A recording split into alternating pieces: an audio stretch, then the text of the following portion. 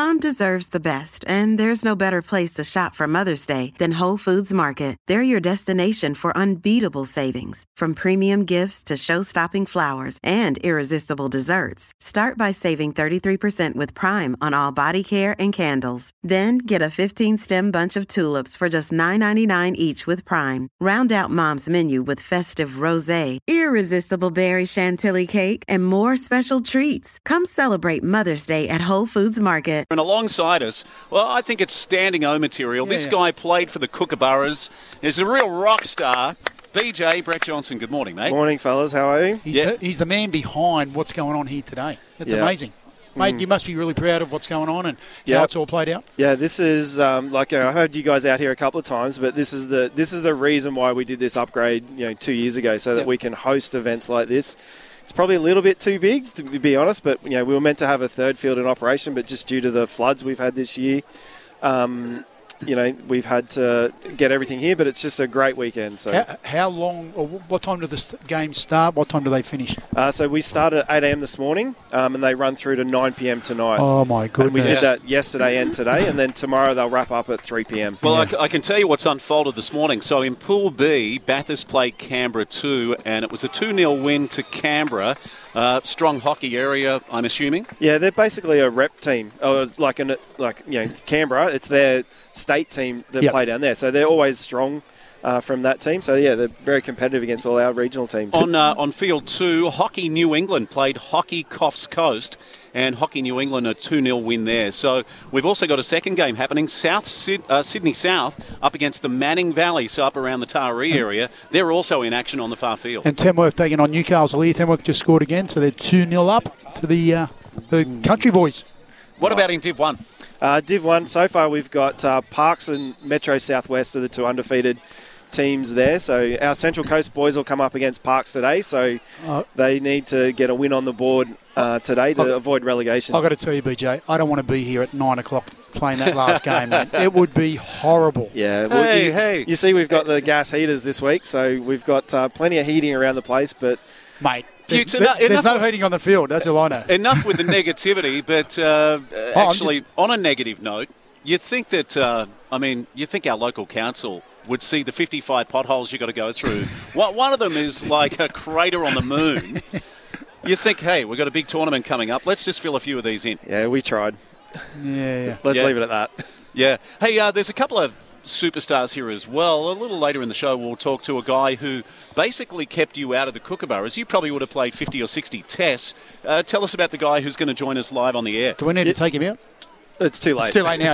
Okay. He's your nemesis. Me, Captain. Yeah, I actually live with him in Perth. So the people that you don't expect to meet at these carnivals. So I just bumped into this guy yesterday that I lived with back in 1996, played all my sort of junior hockey with, guy by the name of Brendan Gerard. So he was the MC at my wedding. Oh, wow. I probably haven't seen him for 10 years, and I just turned around and bumped into him and, what are you doing here? And he's got a son playing for Orange. So, hey, before he comes on the air, because he'll be far too humble, he went to the 1996 Atlanta Olympic Games. Tell us a little bit about his game. Yeah, so he was a midfielder, so same position as me. I think he played between 77 to 80, around 80 caps for Australia. Had a career that probably spanned about 4 or 5 years. Went to the Olympics, the Olympics that I was building up to get to. Played state, so he was in my Queensland teams. So he was a guy that was that sort of the person that I needed to retire earlier. Just a really nice, strong midfielder. That was the type of hockey that we had back in those days. So yeah. Another country boy. We'll also talk to Peter Shea, known as Touche to his mates, and he's at the Cold. Is he really known as Touche, or you just made that up? No, I just heard it a moment ago. Hey, Butts, you'll really enjoy this because he's at the coalface at the moment. He's coaching the New South Wales senior women. Gotcha. Okay. Well, that's interesting. Fantastic. So it was a bit like we had a guy from Hockey New South Wales here yesterday saying that the kids out here are Brisbane 2032. So gotcha. Okay. There's an element of in 10 years' time, if these under 13s, they'll be in that ripe age. They'd have to be extraordinary, you'd assume, because they'll be 23 by then. Yeah. And most Olympians in hockey? I guess the late 20s, early 30s? There's the odd ones that get in early. Matty Dawson. Yeah. Yeah, there's if you're good enough, you'll get in early. And also the opposite of that. Do they stand it? Like, can you see here? Can you identify? And you've got a good eye. You can see the really good ones that just stand out. I could see yesterday with the NBN TV story. Yeah, right. Just incredible skill and some great movement. But that's one thing Peter Shea will talk about because they've got a system for identifying their talent. And I think they'll pick about 60 kids into the state squads. Then they'll fight it out. They'll pick 2 teams that'll go to the Nationals representing New South Wales. It's kind of similar in a lot of ways to the water polo pathway. Did you see similar with the 60s? Did they just stand out as well? If you were running, you're a chance. You're in hey. Don't undersell the 60s. No. Hey, I think that... by the way, BJ, before we go to Tony Clark, who's waiting on the line, so finals tomorrow? Yeah, finals. It's Sunday's always a classification game, so...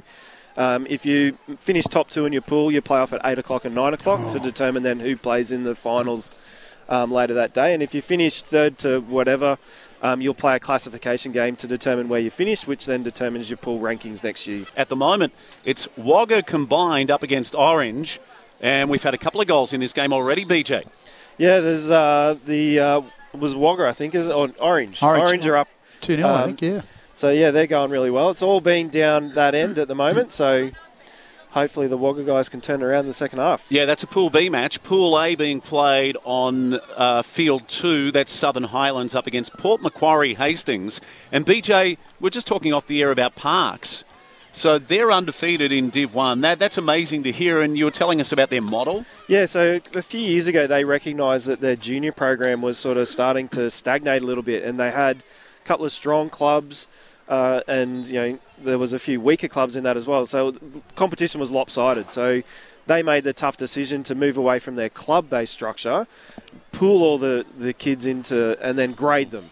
So that you basically graded from 1 to 500, then you split those people evenly across the competition, so that it just removed the fact that you had a group of strong kids competing at weaker kids, because the weaker kids, it's no fun getting flogged every week. And they would not stop playing hockey. So they did that probably about 3 to 4 years ago, and what that's actually done is strengthened their whole playing group to the point where Parks probably come out of a Div 2, because we use a relegation and promotion basis, and they're actually reaping the benefits of their junior program back at their place. So there's something in that to look at. Butts, I was never on the board of Central Coast Water Polo, but when I watch my kids play for Gosford, sometimes they win 25-2 against a weaker team. And I did say to people, and it probably fell on deaf ears, but I said, what's the point of this? Because we're better off dividing all the kids and forget about the scoreline. Because you know what it's like when you play with a better player, you improve yourself, right? Yep. Oh, I'm just curious. So what do they still play as clubs, or are they just, Parks green, Park purple, Park blue, Park They yellow? Basically get a sponsor. So BJ Howe's Meadowland, this is your team. Okay. And then they assign a club, will then assign a coach to coach that team. So there's still that link to a club if the junior players want to go and play seniors. So if as a club you invest the coaching and the time and effort into that group of kids, well then that's how you get your pathway into your senior program. I love it. We're live at the Under-13 New South Wales Hockey and loving it. And let's just grab BJ for a moment. Brett Johnson, former Kookaburra. Mate, just want to say a huge thank you on behalf of SEN for having us out here. Also with NBN TV yesterday. We're working to camera number 1 over here. Great to see you, mate. And who's in action at the moment? Out here, it looks like we've got Tamworth versus Canberra. And we've already had a goal? Yeah, goal. Looks like probably Canberra up ACT, 1-0. ACT scored, Yep. And on the far field at the moment is Lithgow up against Metro Southwest 2. What's the game you're really looking forward to today?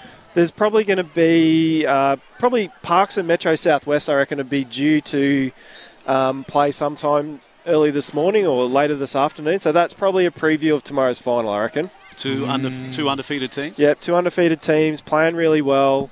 The Parks guys are probably really strong. Metro Southwest gave Central Coast a touch up in their first game yesterday, so I reckon that's my prediction for the final come tomorrow. Yeah, and sometimes word filters around a junior carnival like this that you've got a big game coming up between some of the best kids, undefeated teams, and suddenly you're watching And there's thousands of people watching an under-13 game because words filtered around. Yeah, I mean, if you think about some of these kids would never have played in front of this many people in their lives back in their home association. So to have this many people out here cheering and watching you on, like it's going to, as Brendan was saying earlier, it's going to stick with you for quite a few years to come.